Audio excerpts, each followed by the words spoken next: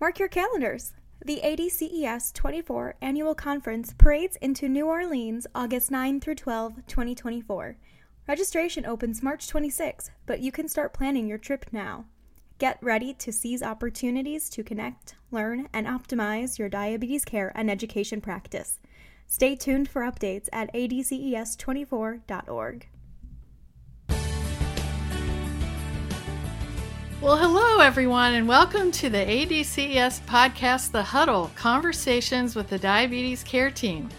In each episode, we speak with guests across the diabetes care space to bring you perspectives, issues, and updates that elevate your role, inform your practice, and ignite your passion. I'm your host, Jody Lavin-Tompkins, a board-certified nurse in advanced diabetes management and the Director of Accreditation and Content Development at the Association of Diabetes Care and Education Specialists. Our guest today is Dr. Erica Peterson, a professor of neurosurgery and the Director of Functional and Restorative Neurosurgery and Neuromodulation at the University of Arkansas for Medical Sciences in Little Rock. She was also the lead investigator on the Senza PDN randomized controlled trial, a study recently published in JAMA Neurology that looked at a new treatment for painful diabetes-related neuropathy. She's here to discuss her findings and discuss the HFX solution, which is a Senza spinal cord stimulation system that uses 10 kilohertz therapy to treat pain from diabetes-related neuropathy that was just approved by the FDA in July of 2021. Roughly 20 to 30% of people with diabetes-related peripheral neuropathy experience neuropathic pain, so this device may offer the pain relief and improved quality of life that some of your clients need.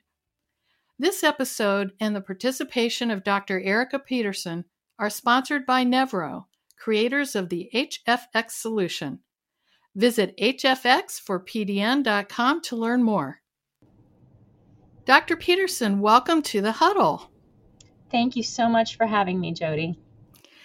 I'm sure our listeners have encountered many people with diabetes who suffer with this complication of painful diabetes-related neuropathy and would want to learn more about this newly approved treatment. Now, I understand that the HFX uses high-frequency spinal cord stimulation. So can you tell our listeners how that works?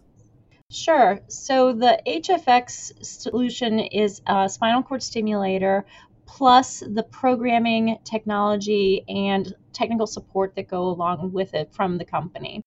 What the device is essentially a small implanted impulse-providing generator, wires that travel underneath the skin into the spinal canal underneath the surface of the bone, and those then transmit impulses into the spinal cord that can disrupt pain messages coming from the diabetes-related neuropathy in the feet. So originally, the sort of spinal cord stimulator device, which you can think of sort of like a pacemaker for pain, was developed to use for back and leg pain. It was FDA approved in the U.S. in 2015 for the treatment of back and leg pain. And since about that time, more than 70,000 people worldwide have had a stimulator system from the Nevro company implanted. The FDA approval, as you mentioned, for the painful diabetes-related neuropathy was in July 2021. So this is a new group of patients who might be able to benefit using this kind of technology. So this is a device that's been around for a while, but it's recently being used for this purpose. Now, I've heard you have some exciting results from a large randomized clinical trial to share. Yeah, so I was really fortunate to be the lead investigator for a randomized controlled trial that involved 18 different centers in the U.S. And we brought in 216 patients across those 18 American centers, and we put them into two different groups, randomized either to conventional medical management, that is with their pain team and the rest of the clinicians on their team, to the best quality of options, whether it was medications, topicals, alternative and complementary therapy, all of those combined options to try to get pain control as well as possible for the painful diabetic neuropathy. Or in the other group of patients, we offered all of that conventional medical management plus the use of a spinal cord stimulator with high frequency, the 10 kilohertz stimulation. What we did then is that patients who underwent placement of the stimulator after a temporary test trial, we followed those patients at 3 months and 6 months, and we compared how they were doing to those with the conventional medical management. And what we found was that there was a significant difference in terms of pain relief between the two groups. 6 months out after a stimulation was started with the HFX device, 85% of patients had at least a 50% reduction in their pain. We also noted that patients were better able to sleep. They expressed better quality of life and satisfaction across numerous areas where pain would have otherwise interfered in their day-to-day. And we also noted some improvements in terms of their neurological function, particularly in terms of some sensation function, which is interesting. And if you think about the 85% of patients who were their pain cut at least by 50% in that stimulation group, in the conventional medical arm without stimulation, it was only 5% of patients who had a similar reduction cut by 50% in their pain. Wow, that is quite remarkable. Those are really compelling results. So if a DCES has a person who's interested in this device, what does that procedure look like, and are there any risks they should know about? Sure. So we looked in the research study specifically at patients who had trouble with getting good control of their diabetes-related neuropathy pain using medications already. These were people who either pain didn't respond to medications or responded and stopped responding to medications, or they had really bad side effects of those medicines. So thinking about a minimally invasive implanted device as an option made sense. And we still recommend for people that if they can be treated effectively with medication, don't jump to an implanted device. Before anybody has a system like this implanted permanently, we do a temporary 1-week test trial where patients get a chance to wear the stimulator and see how much it offers in terms of pain relief. That procedure can be done same day, either in a surgery center or sometimes in a procedure suite in somebody's office. And through a needle inserted into the spinal canal, kind of like with an epidural steroid injection or potentially like an epidural catheter would be implanted for labor. These small electrical wires are threaded into the spinal canal underneath the bone. And then there's tape that holds those in place during the temporary test trial for that week. And so patients really get a chance to know whether or not this is going to be effective. For my patients, I expect patients to experience at least a 50% improvement in their pain. And hopefully that means they also have better quality of sleep, better activity during that temporary test. At the end of the week, we remove the tape and those temporary stimulator wires can be removed. And then we go on to schedule the permanent procedure to put the battery pack under the skin along with fresh wires. And that's typically done a couple of weeks later. Again, a same-day procedure with some sedation medication and numbing anesthetic local injection medication, and done typically in a surgery center. As a neurosurgeon, I do these procedures in the hospital. It's a relatively low-risk procedure. Infection, by far one of the biggest risks that I worry about. There are very small risks related to mechanical complications of the device. You could have some difficulty with the technicalities of how the wires, the battery pack, the little computer within that generator all work, or the wires could slip and migrate out of position. The biggest issues that we see are things like irritation related to the tape that comes from doing that temporary test trial, or even potentially a small chance that it doesn't work as well. And very, very rarely we see further complications. Of course, patients should really discuss this all in detail with the clinician that they're working with before they go through with trying the procedure for themselves. Thank you for that good overview. And it's good to know that there is this 1-week test trial to see how successful the treatment would be. Is that usually covered by insurance? Yes. So, in fact, most insurance companies that I've worked with my patients require a successful test trial before they will pay for the procedure to be done permanently. And that's something that our office does with each patient's insurance to make sure that we have the appropriate pre-certification from the insurance company, and actually Nevro offers some insurance support for certification through their company and make sure that that is something that doesn't catch our patients by surprise. So, knowing now that they can have this trial and then they go on to get the device, I'm sure our listeners are wondering how big this device is since it's implanted. Absolutely. So if you think of that classic white plastic box of dental floss, that's about what the size of the battery pack is. It's actually a little bit thinner than that, but about the same dimension as far as a rectangle goes. And the battery pack sits underneath the skin, about a half an inch to an inch underneath the skin. Most patients choose to put it below the belt line and sort of the nice meat of the haunch of the buttocks, but that's something, again, where I always have a conversation with my patients about where they think that would be most comfortable in terms of their own lifestyle. And then the small incision, about an inch and a half long or so, just at the center of the back, at about the waistline, is what we use to thread the wires into the spinal canal. So, with that in mind, I'm wondering about people who want to travel. What about going through TSA with this device? Yeah, so I tell people that if they're ever in a place going through security screening, to ask the person in charge, is your screening device safe for people with pacemakers? Because I have a pacemaker category device. The company gives patients a medical ID card that they have in their wallet. But generally, if you're not sure that the person in charge knows what they're talking about, you can request to opt out and just say, I'd better just be on the safe side. I'd rather have the optional pat down instead because of the device. And usually that should be accepted. Okay, well, that's good to know. Now, does the patient have control over the amount of stimulation once it's implanted? Absolutely. It's one of those things where the idea of having some sort of device that is doing something that I'm not in control of, as a neurosurgeon, I pretty much like to be in control of things too, and I wouldn't ask my patients for anything other. There is a wireless remote control that a patient has that communicates through the skin to the device, and with that, they can turn the device on or off. They can switch between different preset program settings that may offer different montages of impulses of stimulation depending on what their specific pain requirements are. And they can also turn it up and down a little bit in terms of what that intensity is. So, there seems to be lots of options, which is great. So, is there a limit to how long the device can be implanted? Yeah, so actually, we published the 6-month results. The study is going to continue to follow the same patients for full 2 years, and we're in the middle of doing our analysis at the 12-month data point. We really want to show the durability.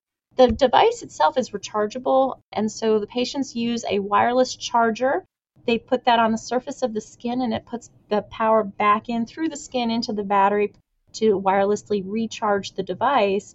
And so that means that the implanted device actually has a battery life of 10 years.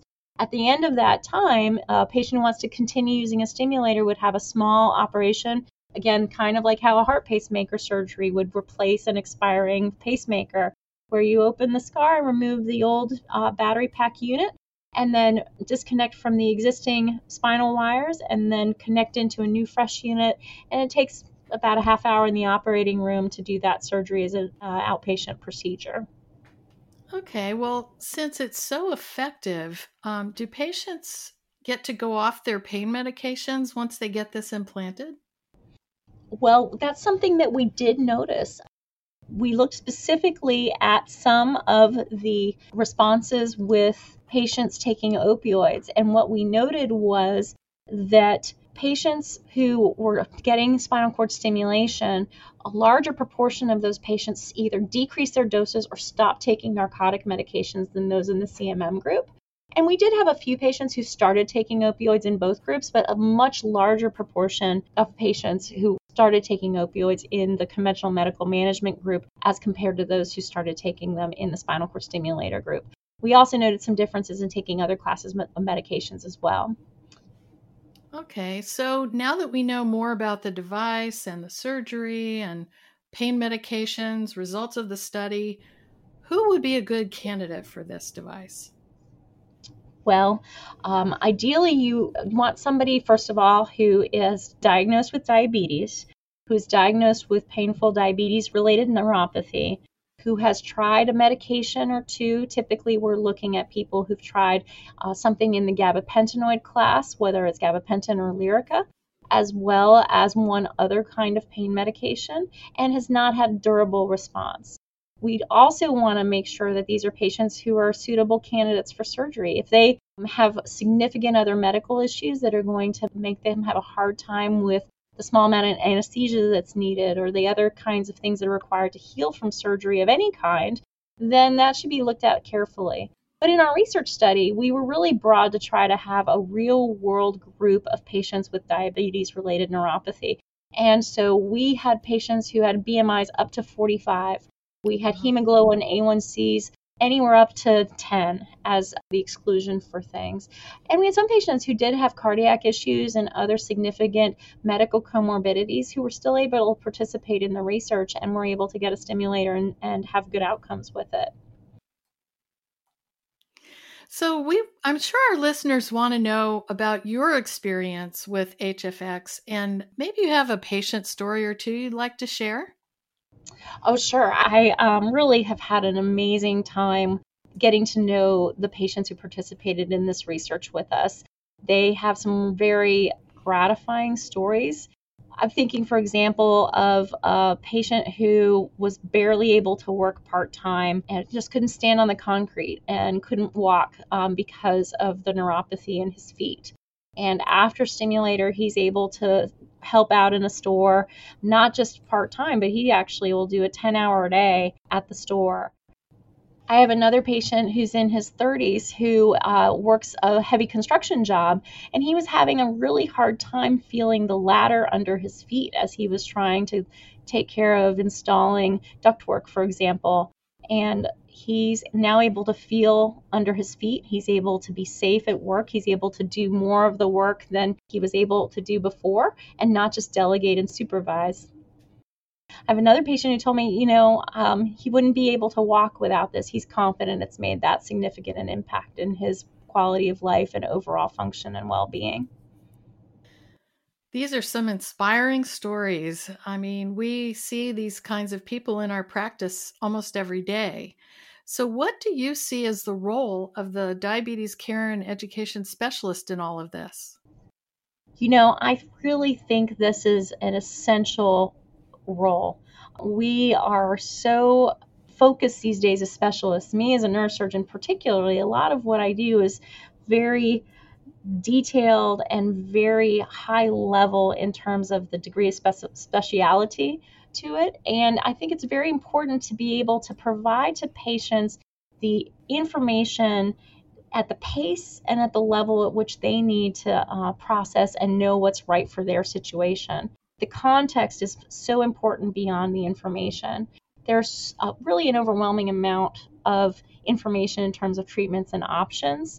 And so that's where being able to provide not just information that's relevant, but also illustrated in an evidence-based information is really important. And diabetes care and education specialists blend those two pieces together in a very beautiful way. I think it's also really important to be an advocate for patient access.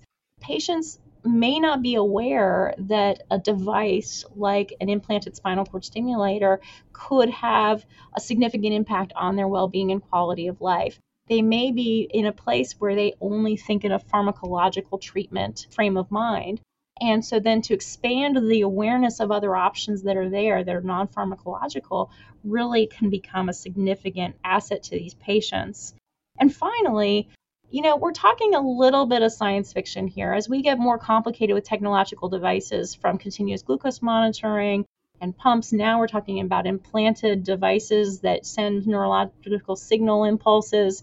These are things that really to provide some practical ability to support a patient who's trying to understand and manage these technologies is the wheelhouse of what diabetes care and education specialists can do.